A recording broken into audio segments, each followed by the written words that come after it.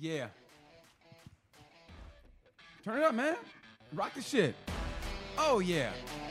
Hey, Malik picked out the music this time, man. Listen to it.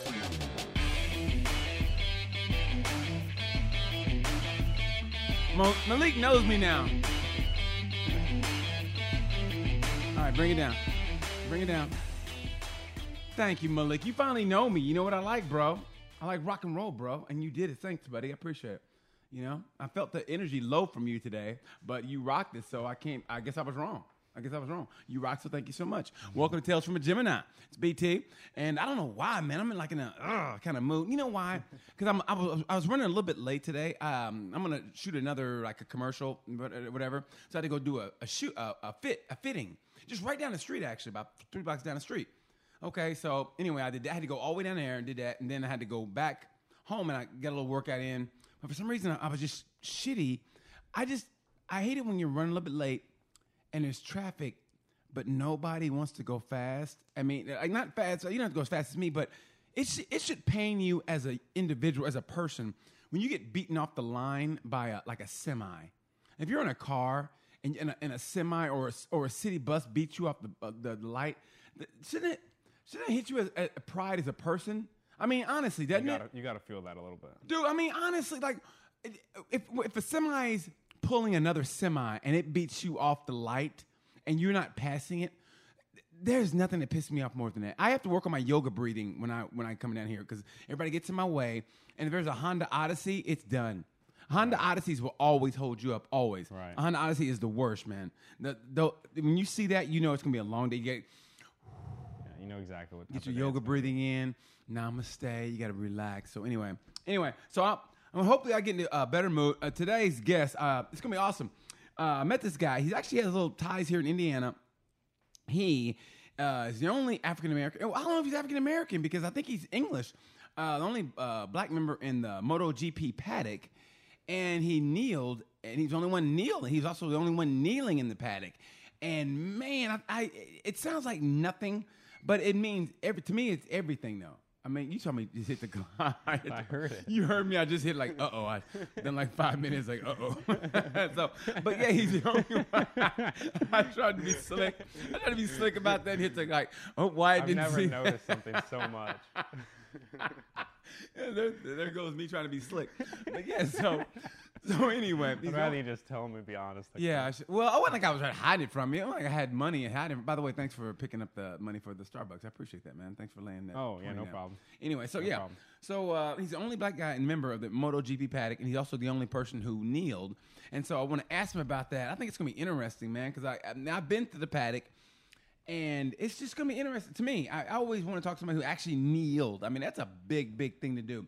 And so, anyway, I'm waiting on him. His name is Francis Bradfield. Going to wait on him. And in the meantime, oh, there he is. I told you, that's still my favorite thing in the whole world when that happens, man.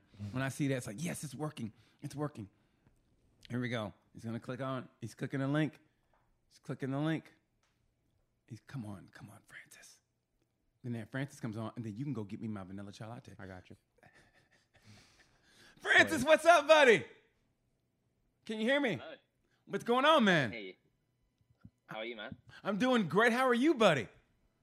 Really good, thanks, dude. Good. I had a nice little intro about you. I told him about how you're the only black guy in the MotoGP paddock, the only guy that kneeled, and also, I forgot how devastatingly handsome you are. That's why I hated you when I first saw you. When I was in the paddock, I go, oh man, I hate that. I was the only black guy there. I was like, yeah. Then I saw you, and I was like, oh man, this guy, I know he gets all the ladies because you got that smooth, debonair look, you got the afro look that chicks love, and you got that dashing smile. You're like a supermodel. And at first, I was like, I hate this guy, and then you were so nice. And I was like, I can't hate this guy. And then we became friends. And here's how cool of a guy you are. You said, hey, let's keep in touch. And I'll come through Indiana sometime. We'll go out to eat. And I go, yeah. And I did. And I'll be damned one day. You go, hey, I'm coming through Indiana. And you came through. And you had the company card on you. And we ate on the company dime. And we ate well that day.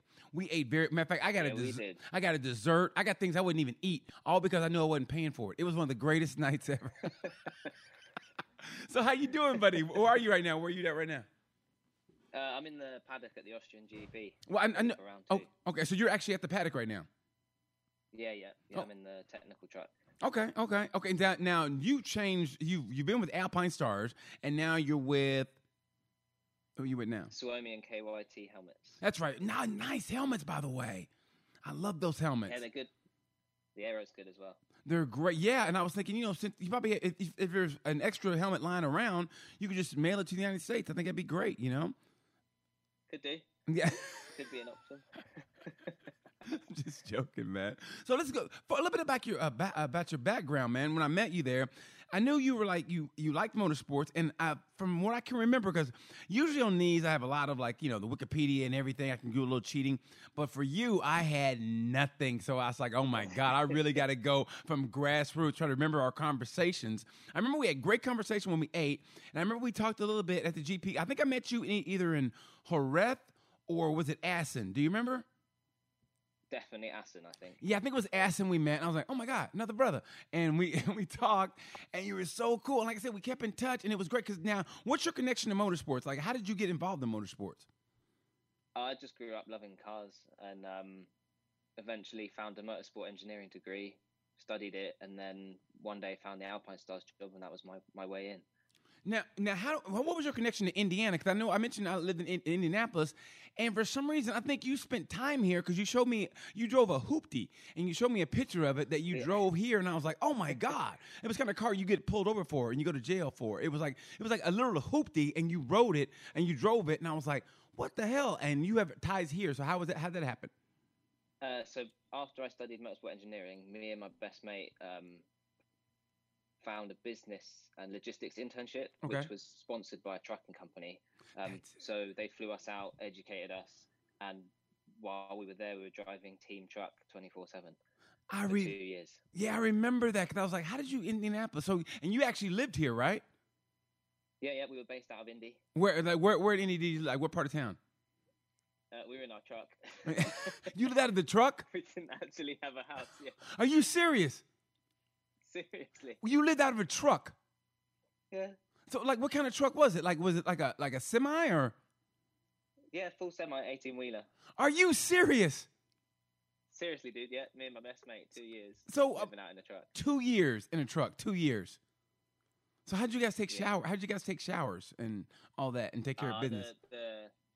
Every so often we'd stop at an operating center from the company. They had them everywhere, and we'd just jump out the truck, go for they had shower cubicles and rooms where you could just chill out and stuff on your own privately. So yeah.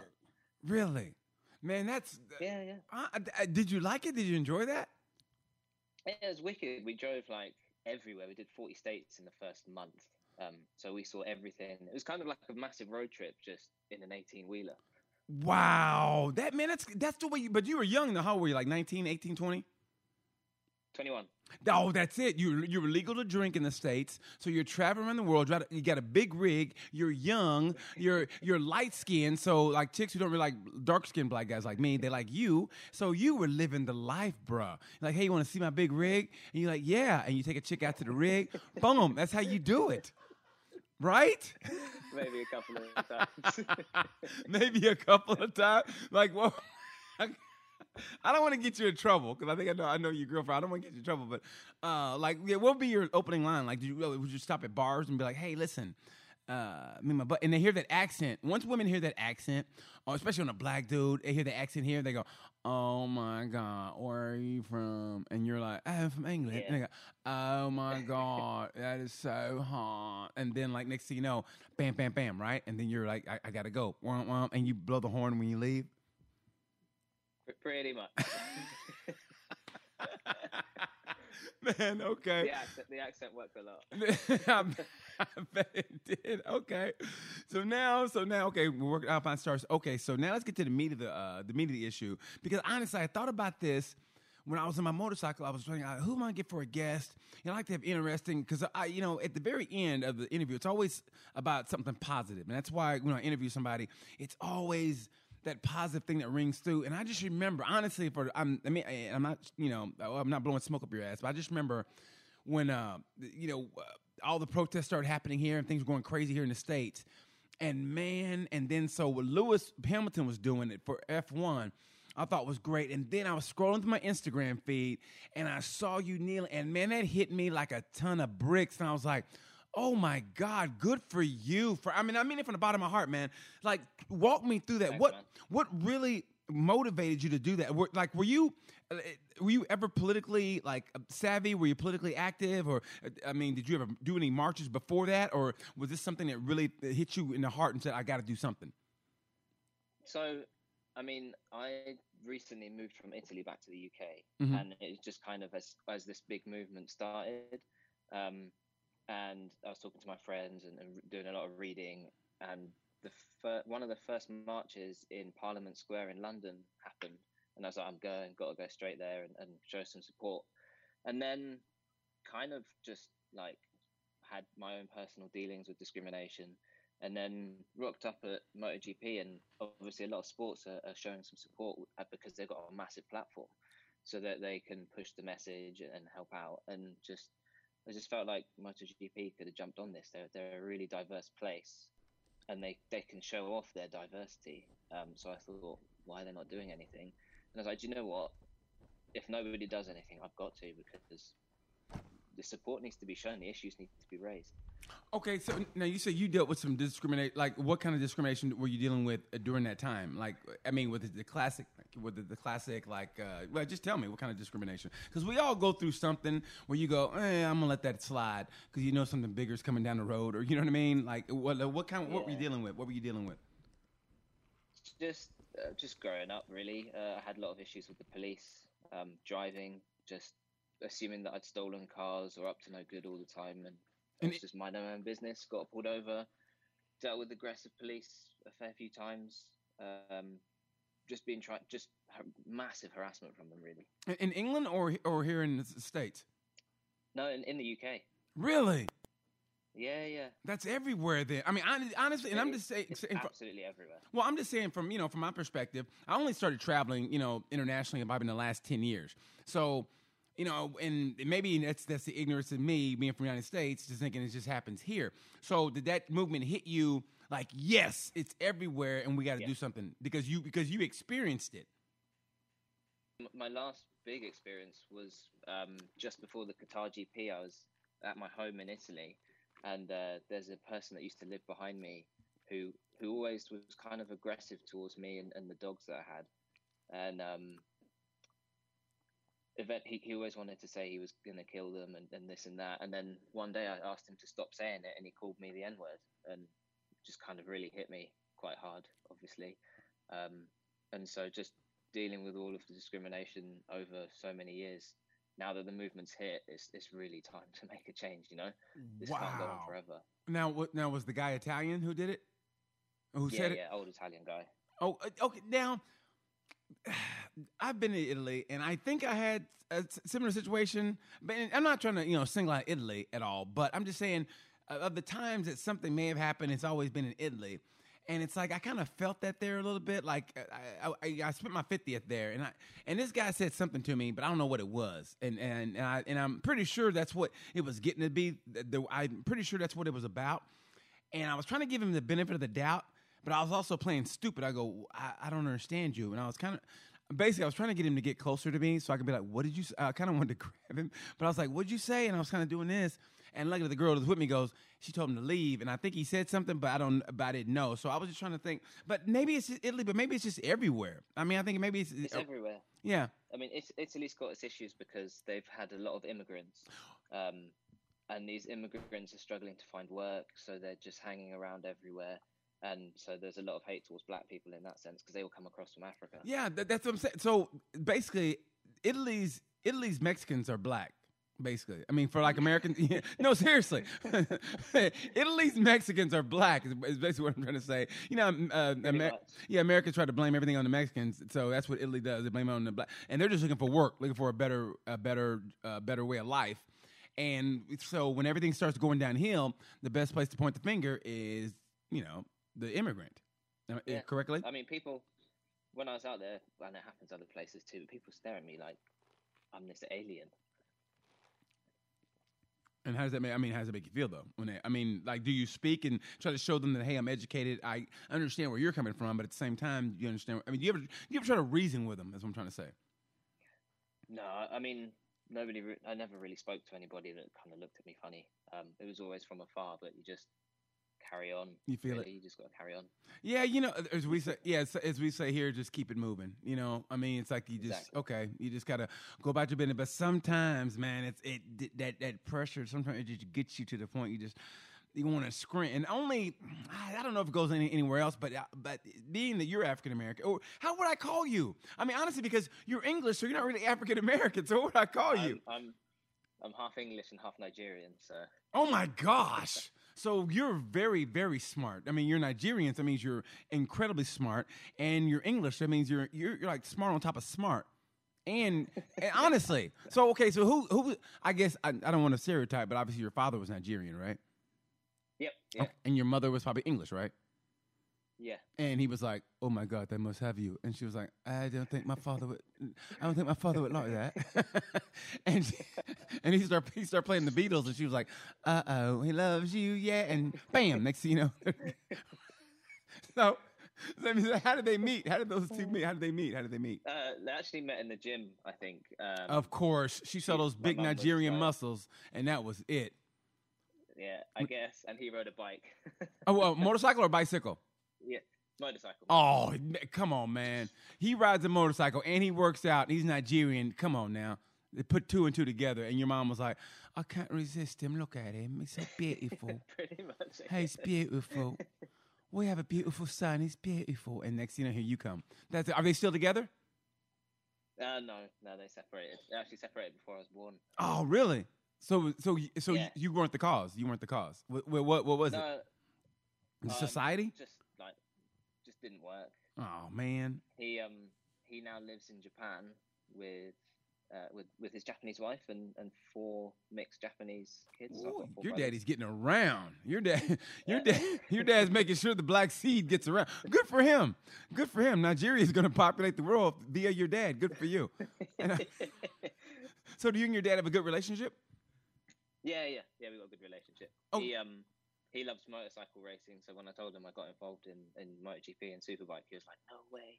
And I brought him out to the Motegi GP last year, which was cool. I was going to ask that. So yeah, when you go to Japan, do you say, "Hey, Dad, come on down, and if you get a chance, bring one of your Japanese girlfriends, and we'll have a good time." So that's what happens, I guess.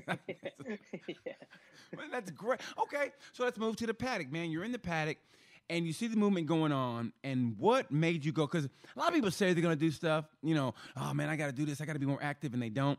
What made you go? Okay, you know what? I've got to do something. What was the turning point? The final turning point that made you go? I'm doing something. Instead of saying it, you did it.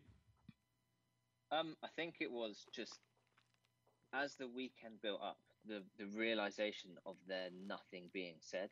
They did the Blackout Tuesday post on Instagram, or MotoGP did, and they mentioned like half a sentence in a press release, and Carmelo answered a couple of questions to the media, but small level, and I just sat there thinking, why is nothing being said? Why is this not a big deal here? I know there's the whole COVID issue and they're showing support for that, but you can show support for both. It doesn't just have to be for one, So as it went on, I just built up this kind of shock that just pushed me to go and do it. Oh, now when it actually was done, I mean, because all the races are going to be in Europe. So, and I've been there before, and honestly, I can't remember if they played a national anthem before. So, like, when do you exactly kneel? I mean, is it before the race or before because they do it a little different over in Europe. Here, it's easy because national anthem's coming, boom, I can kneel. So, but how do you do it over there? So sometimes they do the national anthem, sometimes not. In Jerez, the first time I did it, I did it after the minute silence for COVID. After or during? After. Oh, now when you did it, how did you? Were you nervous? Were you like nervous of what was going to happen to you afterwards, or were you like, okay, I got to do this, and whatever happens after this, I'll be damned, but I'm going to show support. Walk me through that. Were you how were you feeling inside? What was your feelings? I was really nervous. I was wondering what people would say, kind of if there was going to be any judgment. I didn't think I could get pulled up on an issue because they let everyone show their beliefs. There's no issues with that. but I was worried mainly about judgment and what people would say to me, and I got a fair amount of judgment actually. It's funny you say that. I was going to bring this up, but I was, trying to find a little homework on you. And, I read the article about you kneeling, and this guy wrote, he goes, I didn't know MotoGP has its own attention-seeking nobody. Please stop giving attention to this racist. Which, I had to laugh because, I've heard that before. It's that what do you call it? The reverse racism. When they say that, I go, really? So it's okay to you to be racist, but reverse racism, there's no such thing as reverse racism. So, so how do you take, when you hear something like that, and you hear people saying stuff like that, how does it make, do you just keep it going, or does it hit you a little bit? You act like it doesn't, but it does? How do you feel? The first few comments hit me, but then I thought, you know what? It's just a load of crap from that side anyway, because they don't know me, they don't know who I am, they don't know what I'm standing up for in reality. And if I was doing this for personal gain, I'd be a really immoral person. Why would I ever do this for my own personal gain? There are so many people suffering still. That would be absolutely disgusting of me. Now, was Lewis Hamilton, was he a big influence on you doing it? Like when you saw him doing it? Yeah, 100%. Have you talked to him? Have you had a handshake? I know he's hard to get. He's like Elvis over there. So, but you never know, though. Honestly, you never know. I know it sounds bad, but man, I could see Lewis in you. You're both, honestly, you both got really good-looking guys. Honestly, you really are. And here's the thing that I was looking on the positive side of everything. At least I try to. And the positive side is, being so few in a sport that's, white dominated, or, the majority white, 99% white, you're going to stand out. And by him being the best at what he does in that particular field, he's going to stand out. So maybe his message is heard more than, say, a LeBron James, or more than some football player, because his it's going to stand out more because he's in a white dominated field and he's kicking ass. And so he's the best at what he does. And they go, oh, if Lewis is talking about it, then it's really going to bring it to light. And and I'm going to play devil's advocate because I love what you're doing. That's why you're here. And that's why I want to talk to you about it. Because honestly, you're like a little bit of a hero, man. Because, I've been there before. And honestly, I put myself in that situation when I was riding on my motorcycle and I was thinking to interview you. I thought to myself, and I'm going to say this honestly, and I mean no disrespect. If you did that, I was thinking, if you did that in Austin, in Texas or whatever, and I saw you kneeling, and I thought, if he looked at me during the anthem with those eyes like, are you going to kneel with me? I'm going to be honest, man, I don't know if I could do that. And I'm being honest. And it's not like I don't support you, but I don't know if I have the balls to do that. And I mean that I think you got to be black or African American to understand that, and no disrespect to anybody else if you're watching. And that's why, to me, man, that is so. And honestly, I can't. I don't know if I could. And I said it to myself. I go, man, if I saw him, and I know you, and I know your heart, and I said, if you looked at me during the anthem, like, are you gonna join me, dude? I don't know if I could. I'm with you, everything, but to say that, I would have to be with you. I don't want you to do it by yourself and be like, fuck, man. And then I don't know. That's the thing about it, because that's a great question. I'm glad you said that. And I asked myself, why couldn't I? Maybe I'm afraid of the backlash. Maybe I'm afraid if I do that, like afterwards, man, would my carte blanche status in the GP? Maybe they would be mad and be like, you can't do that, BT. Or I'm afraid they would get pushed back from that, and then they go. I had some worry about that as well. I get that completely. So it's like maybe I'm just a pussy. Honestly, because man, I'm not. No, because what you're doing is stronger than people think. It's easy to walk around going, USA, USA, we're the best, when you ain't got to do shit. When all you got to do is get up and go to a job or go home and say, this is the greatest country in the world. How hard is that? The hard part is to stand up for something you believe. The hard part is you're making millions of dollars throwing a football, and all of a sudden you go, you know what?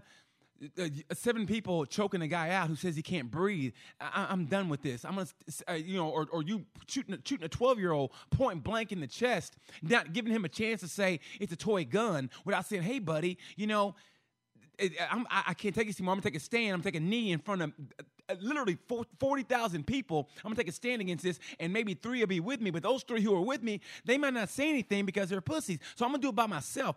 That takes guts, what you do. Don't minimize what you're doing, man. And I mean it from the bottom of my heart. But I'm looking at myself, and I just feel right now like looking a pussy because I'm with you 100%. But if we were out and we were in Texas and you took a knee during the time, I'm going, fuck, would I join this dude? Would I? And I'm going, fuck, man. And that's what makes me think like, maybe I got to change who I am. I mean, you know what I mean? Because I talk a lot of shit like I'm doing now, but push comes to shove, would I? When the time comes, would I do that? And so... Would you not have the thought at the same time as would I or won't I, of would you not have that thought of if I don't do it, maybe I'd feel like I'm letting people down? Yes. Because that's one of the biggest things that pushed me. If I don't do it, I'm going to feel like I've let everybody down. That's beautiful. And I mean, that is fucking beautiful, man. Because I feel trust me, I've let a lot of people down in my whole life, not even politically. I mean, just participating in sports and watching my dad's face go, oh God, is he really my son? I mean, so I let a lot of people down in a lot of different ways. But when it comes to it, man, like, honestly, the one thing that got me more than anything is that Tamir Rice, when you're 12 years old and you had a toy gun, and even the call-in said it's a toy gun, and that cop didn't give that kid a chance, and he shot him, and I think that will stay with me forever. And that happens far too often. Yes, it does. The thing is it's not a one-time thing. And yeah, and no one. I really personally, I don't think nobody's that stupid. I think they know it's not, but they feel they have to attack you at every aspect you're trying to get over, and they're going to attack you no matter where you go. And you go, no, you never been a cop. It's like, yeah, no, bro, it didn't happen to white kids. And if it did, it should be on TV. I mean, the big case, I don't know if you know about the big case here now is there was a 5-year-old white kid in North Carolina, and they had a neighbor who was African-American, black guy, and for some reason, he came and shot that kid in the head. And like 3 or 4 times, then he ran off. They end up catching him, no bail. And everybody's like, yeah, it should be that way. But now they're going, say his name. And they're doing the same thing like, see, Black Lives Matter, this bullshit. And it's like, no, you don't understand. We don't like that piece of shit. And he should be punished. And that's all we're 100%. Saying. And that's exactly what we're saying, man. Nobody wants to see it.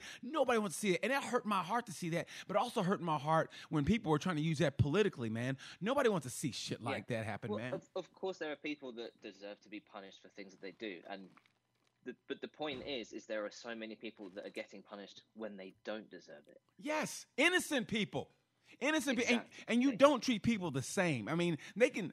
I've done a couple of ride-alongs with cops, and you don't treat people the same, and that's bullshit. And how they treat us in situations, you go, you know what? If somebody was white, they wouldn't do that to him.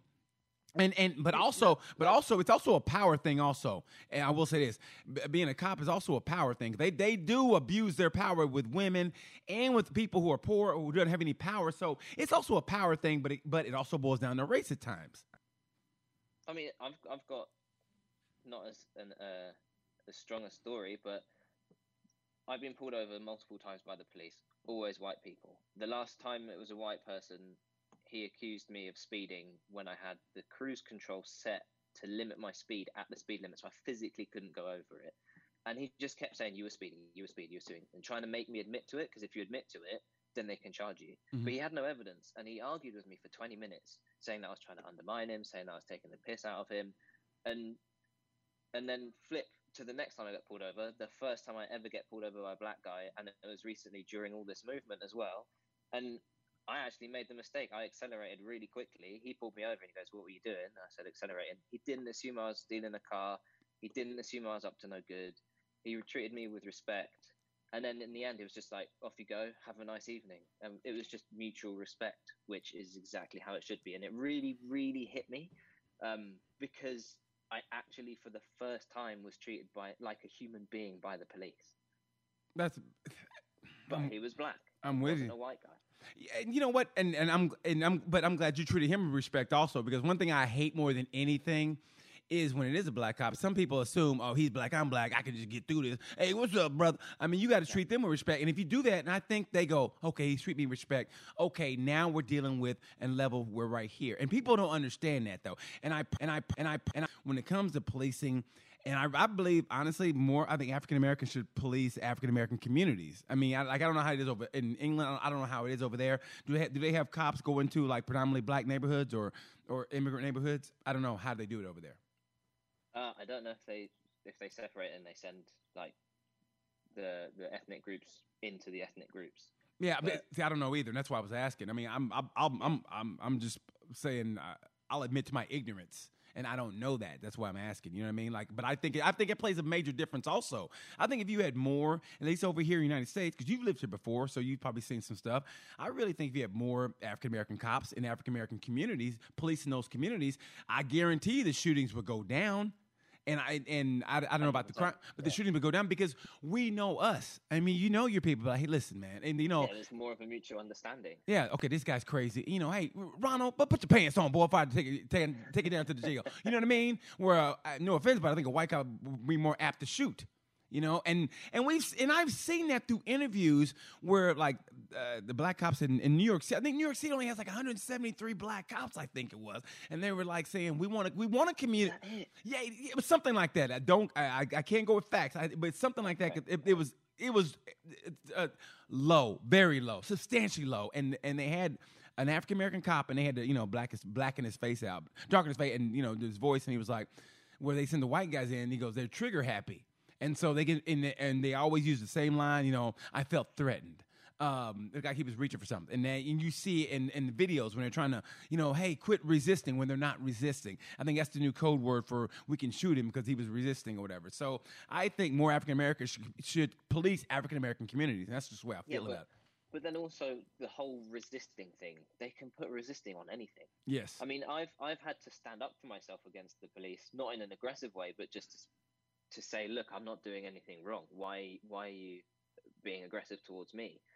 I mean, that could technically be put down to resistance.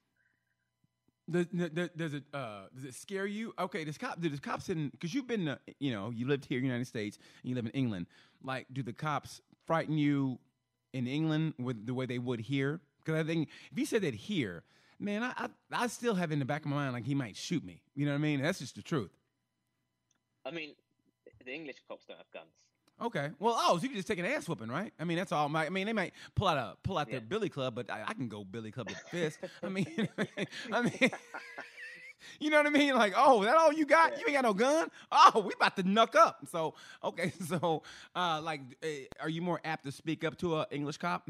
Maybe not bow up on him, but kind of. Yeah, I speak. I make my point. I speak up. Okay. And one of the crazy things is I don't speak like the stereotypical black person that they think that they're pulling over. Right. So they come at me with this kind of aggressive demeanor and ready to put some force on me, and then I start speaking like a civilized human being, and their tune completely changes over the conversation. Yeah, I'm glad you said that. I was going to say that because I've been through that before. I grew up in a time where, like, I've always kind of talked like this. So growing up where I grew up, they go, oh, man, you talk like a white boy. And so I got that my whole entire life. I'm glad you said that. Even my name's got me stopped because I don't know if they've got it in the US, but when they follow a car, they can pull up all of the registration details. Mm-hmm. Yeah. And it comes up with your name and everything on the screen and insurance. So they know exactly who you are. But my name doesn't suit my face, meaning like I have a white name. Right. Because your parents wanted you to get a job. That's why. They go, we want this guy to get a job. Francis. You're going to be Francis. I mean, when you get out of school, they can call you Frankie B if you want to be a rapper or whatever. But here, it's Francis. But I think that's half the reason why they think I've stolen my car. Because they can't believe that I have that name. Hey, man. I mean, it is what it is.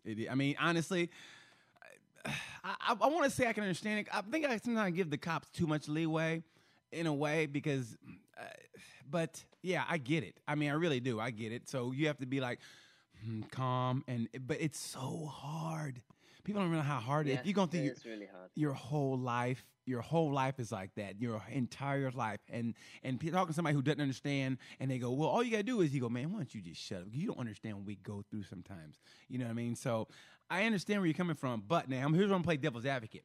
Now, I've been to the MotoGP paddock. And like I said, you're the only African-American there, or the only black guy there. So, and I've been there. So saying that and what Dorna should do is step up, that's, to me, it's commendable. But at the same time, have you seen blacks try to get into MotoGP and they've been denied? Or have you seen discrimination there? Because, I mean, I've read your thing, and like you said, you haven't experienced any racism there, and I haven't experienced any bad moments at all in GP as far as people treating me. You know what I mean? I mean, to me, it's a great, friendly place, and I love it. So, like when it's actually really diverse. It's really diverse, and I love the paddock, and I love but like I said, I've never experienced racism there or any kind of anything at all there. So when you speak up against GP, like they could do more, like what can Dorna do more? I mean, because we all know racing is expensive, and we all know that it's hard to get into, especially the GP. Like GP and Formula One are the creme de la crop, so it's hard to get in there no matter what your race is. So what can they do to be more accommodating to African Americans? And because we've seen women there, we've seen Maria Herrera, we've seen Anna Carrasco, but there's also another Beatrice, whatever I forget her name. She's a Spanish rider. Beatrice Naylor. Yeah, she's a great rider, but I don't know if she'll make it to that level. So what can Dorna do to be more accommodating to African Americans or to blacks and make it more accepting? Because I mean, for me personally, I go there and I don't experience anything. It's almost like I'm colorblind a little bit because I've never had anybody say a cross word. They've been nothing but nice handshakes and just talk, and everybody's been great. So yeah, and if you're from your point of view, what can they be? Because you're in it. I mean, I think one of the biggest problems is it's really difficult to fix is there is no black role model. Like in Formula One, you have Lewis Hamilton, yes, which has increased the viewership from African Americans or black people massively. I mean, I didn't really watch Formula One until 2007. Lewis shows up on the scene, and I watch every single race. Yes, yeah, it's like that. So until there is that, it's going to be difficult to get people involved at the beginning because you can't really relate to it as much. That's true. No, that's 100% true. Saying? Yeah, I mean, just it's motorsports in general. I mean, that's why I feel like I'm the only one here. I feel like the last dinosaur, man. I'm sitting here, I loved motorsports growing up. That was my whole thing growing up. And it's funny, even to this day, this one guy says because he'll watch basketball, which I like too. But if I got a chance between MotoGP and Formula One and World Superbike, hey, man, my day is pretty much set. You know what I mean? I'm watching all three. Yeah. And that's the truth, man. And I could give less than a damn about stick and ball sports. And sometimes, stereotypically, African-Americans don't really get into it. So it's like you're pretty much – you're it. You're pretty much it. And if I can be, or you can be a role model, which hopefully that's what I hope this does.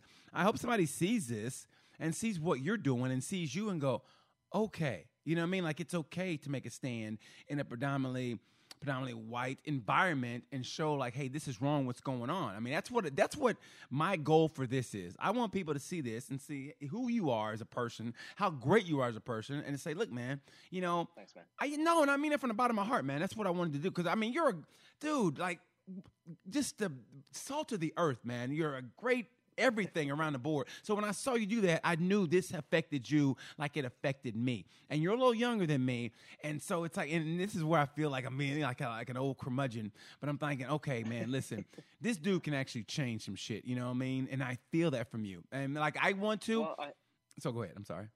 No, I was just going to say I hope so, because that's the aim, to change things, open the doors. I think another thing is a lot of people forget the other roles that go on behind the scenes. I mean, before I showed up in motorsport, I had no idea about the diversity in terms of jobs here. I mean, there's helmet suppliers, suit suppliers, there's lots of places in media. It's not just mechanics and riders and engineers. I think that'd be a great, you could be a spokesman for that. I mean, I don't know if you could start your own group up, I see, you can't really say blacks in motorsports or whatever, BIM, blacks in motorsport. I don't know. Maybe you could in a way, and you could find out who manages Lewis say, hey, man, what can I do? I mean, try to get to him, say, send a note to the guy who knows a guy who knows a guy who knows a guy, and it gets to Lewis and say, listen, here's what I want to do with MotoGP, because, he loves motorcycles, too. He loves, you saw what he did with, so we did with Rossi last year. GP bike. Yeah. Oh, at Valencia last year. So, what would you like to, if you could have a role for blacks to look up to say, okay, if he can do it, I can do it. What would you want that role to be? Ooh, that's a difficult one. I think engineering is a great one because it requires education. It pushes your mind, and having engineers in this sport will just push the sport further to get faster and faster and better. But also, on the talking to Lewis's manager and stuff, and setting up this organization, No, he's stuck. Oh. No, you're good now. You're good. Yeah, you're good. You're good. Okay, sorry. I'm in touch with a organization called Driven by Diversity, which are trying to help push diversity in motorsport specifically. Okay. So there is help out there. Okay. And they're trying to set up initiatives and push diversity in motorsport in terms of helping people either drive, find jobs, everything. Oh, that's awesome. And now, do you tag it on your Instagram or do you anything like that? So people who do follow you, maybe they are, black or a woman, and they go, you know what? Okay, diversity in motorsports. Because maybe if you hashtag it, they can find, and then you get a nice little ball rolling. And like I said, then maybe we see more diversity in the sport. And would you be comfortable being? Would you be comfortable being a leader in that though? I think so. You think? Well, you know what? Honestly, if you can kneel in that, if you can kneel and do that, you could definitely be a leader in that. I really believe that. Like I said, man, that hit me like a ton of bricks, man, and I was I felt a euphoric feeling, and I was like, yes, and like I said, man, it was you, and I know you, and I was like, man, if this affects this guy, because I mean. From the outside looking in, if you don't know any better, I think, oh, this guy's got it made. He didn't experience anything because, like I said, you're lighter skinned, and everybody knows if you're lighter skinned, it's a little bit more of a pass than if you're darker skinned. You know what I mean? And you, like I said, you speak. Even that's not right. It's like the acceptable level of blackness. Yeah, exactly. Well, I'm darker, so they, look at me a little more different than they look at you. Plus, I'm also older, too, so, But still, I mean, outside looking in, stereotypical, yeah, they think you've got it made, but you go through the same stuff we do. But the fact that you did that and took that knee, man, that just, it filled me with such pride. It really did. So I know you could do that, be a leader in the drive by diversity, and you should. And I honestly, I think you should meet Lewis and say, listen, here's what I want to do, and I think you should do that. Like I said, I don't know how to get through to his people, but, man, you could send an email or something and say, Lewis, help. Yeah, the more we push the conversation and start working on it all together, the better it will be. As any riders or anybody came up to you afterwards and said, hey, man, good job or whatever? I mean, on the... Yeah, loads of people in the paddock have come up to me and said, you did the right thing. Really? You started it. Hopefully we'll move somewhere with it. That's beautiful, man. Like any big names, like did Rossi or Marquez or anybody, or I don't know. I just wanted to know. You never know. I'm more like, you know what? Okay, how about this? And I thought it was a joke, but I also thought maybe. I thought Frankie Morbidelli, because Frankie, before I met you, Frankie was about as close to black as you came in the paddock. You know what I mean? Because he's half Brazilian, half Italian. He's got that. He's got that fro, and he's got the pick in the fro. I go, Frankie, you and Frankie together could probably change some shit. I mean, he's a successful rider. He's actually spoken out about it to a media company in Italy, actually. Really? Yeah. They interviewed him and asked him some questions about the whole situation. Oh, that's great, man. Because honestly, I love Frankie is a man of few words. And if you watch those interviews, I interviewed him once, I think, at COTA. After he won the Moto2 race, I go, Frankie, man, how's it feel to win that race? And now you're, leading the championship. I go, yeah, feels good. And that's it. And you go, okay, Frankie. And he's a man of few words. But I love Frankie. He's so modest. He's the great. And I want to get him on here. You know what I mean? I want to interview him. And I think he would, only because whenever I'm in the paddock, he always says hi to me. And I think it's that Okay, he's close to being black like me, so I'll wave to him or whatever, but he always talks to me. So I think I can get Frankie on here. I would love to ask Frankie about that. I think him, you, and if you get to Lewis, then you can start making some headways. Fingers crossed. I'm Fingers crossed. Yeah, I mean that because they're going to listen to those guys more because they're actually they're racers. Yeah. But you also, and you're in it, man. I mean, you could make some damn change, and it'd be great to see. Now, I'm asking you a hypothetical question: would you be as apt to take a knee, like say next year when you go to COTA? Would you be as apt to take a knee there, or would you be afraid to, or would you do it with no reservation? No reservation. Any country, regardless. I've done it every single race so far, and I'm not going to stop. Oh, good for you, man. I mean it from the bottom of my heart, man. You make me proud, brother. I mean that. You make me proud, man, because it's like it's easy to talk about, but to do. And to do in the face of everybody watching, you know what I mean? And it's like, wow.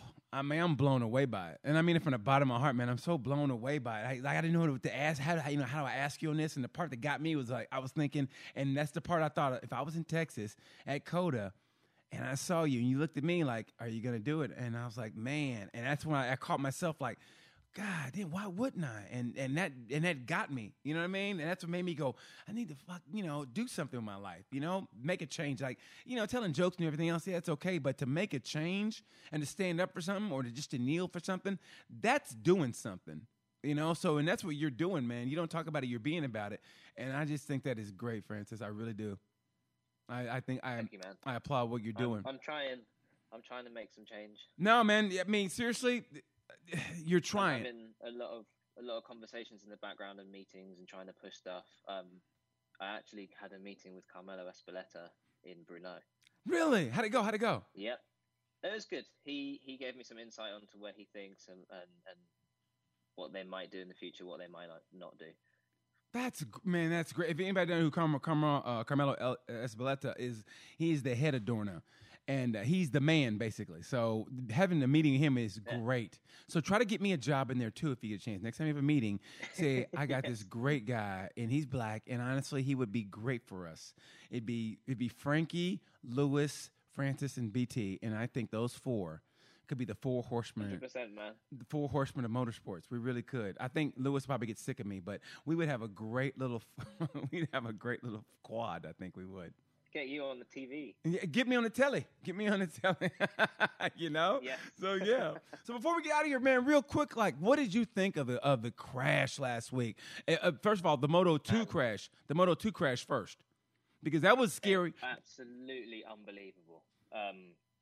Everybody is so lucky. Cyrene, Morbidelli, Rossi, Zarco, Vinales. Just the shock across the entire paddock was insane. But I mean, justified. That was one of the biggest moments that there's been in decades, maybe. Just first of all, when the Moto 2 happened, when you saw when Bastianini when he came off the high side, he knew to get out. But man, the way that I go, oh no, because I saw the bike spinning, and when somebody's slipstreaming, I saw that happen. I go, no, and that was the worst feeling because you knew what was going to happen. Yeah, man. And who no one talks about who got lucky in that was Dominique Gerter. Dominique, he dodged a bullet on that. He dodged a big bullet on that. And Dominique has been around. Remember his teammate in Moto 2 was Tomazawa. Remember that? Oh, yeah. So he's been around that before, man. So I was like, oh, I felt so bad for him. And then in GP, I've never seen a crash where basically nobody was hurt, but it just affected everybody to the point it's still there. Like I did a tweet yesterday. I go, I had that feeling it's still there, man. The reality is we could have lost more than one rider in that crash. Yeah. I mean, you actually, if you really think, you could have lost 4 because the way Morbidelli went down and Zarco also, but then that speed, if it wasn't for that, the fence catching that bike, man, it could have been Vinales dodged a bullet, and then Rossi dodged. And honestly, man, the look on his face when they got back to the paddock, man, that said it all. He just looked like he saw a ghost, and I think he did. And somebody sent me this last night. They said 46 plus 12 is 58. And that's Simucelli's number. And, you know, I put that number, I mean, and I got that picture on my Instagram of Simucelli looking down at Rossi, you know, and Rossi looking up at him. And he's basically, you know, protecting him from heaven from that wreck. And, man, that just got me. It was this morning. I looked at my phone, and I saw that. I go, fuck. I mean, it's like, that was the hand of God, man, because he was done. I mean, that bike, and I'm talking milliliters. And I got my producer. He's 19, and I'm trying to get him to love MotoGP, and he doesn't understand these bikes. This bike is going at least 200 miles an hour without somebody else. They crashed earlier, and they're coming around the corner, and this bike is flipping, and it misses him by about this much, literally. Yeah, like a hair. Yeah, it literally by a hair. So, man, whoo. Now, what's the mood in the paddock now? What's the mood in the paddock this week right now? Kind of bit of apprehension for the next race. Really? Personally, I am, because this circuit always throws up really tight racing. Yeah. Because it's just really, really harsh acceleration zones, really high speeds down the straights, and then really harsh braking zones into very slow corners. So everybody's on the limit constantly. So hopefully you're going. Doesn't flow as much as other places. So fingers crossed, and hopefully everybody gets through safe. Basically, is what you're saying. Yeah. I hope so too. But the circuit's a safe place. Yeah. Okay. How about Mazzano? You looking forward to Mazzano? Yes. Back to the seaside. Back to Italy. Now, why'd you move from Italy back to England? Why'd you move? Lockdown got kind of old really fast there, and I missed my family and friends, so moved back. Pushed myself to build up my career there as well. Okay, so what's the overall goal career-wise? What do you want to do career-wise? Like in the next 5 years, where do you want to be, Francis? Where does Francis Bradfield want to be in 5 years? I'm trying to move across into communications. So I haven't got a end goal. I just want to push myself, get into communications, and then build myself from there. Do you want to stay in motorsports when you do that? Yeah. 100% in motorsports. I'll never leave motorsport. You got the love of motorsports. Good. Okay. Yeah, man. 5 years. Okay. In 10, what's your 10-year plan? In 10 years, you'll be what, 30? No, I'll be 38.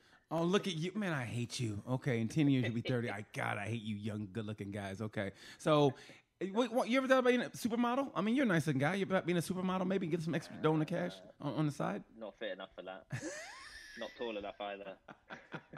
So in 10 years, what do you want to be in 10 years?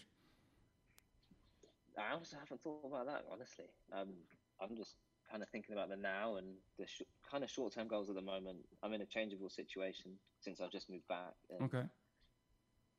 At the moment, I'm helping build an esports agency. I'm on the social media side of it they're actually trying to push women into esports because they're underrepresented. They're called Inner Esports. Oh, so it's called Inner Esports. Innit Esports. Yeah. And what is it? And what do they do? What do they do exactly?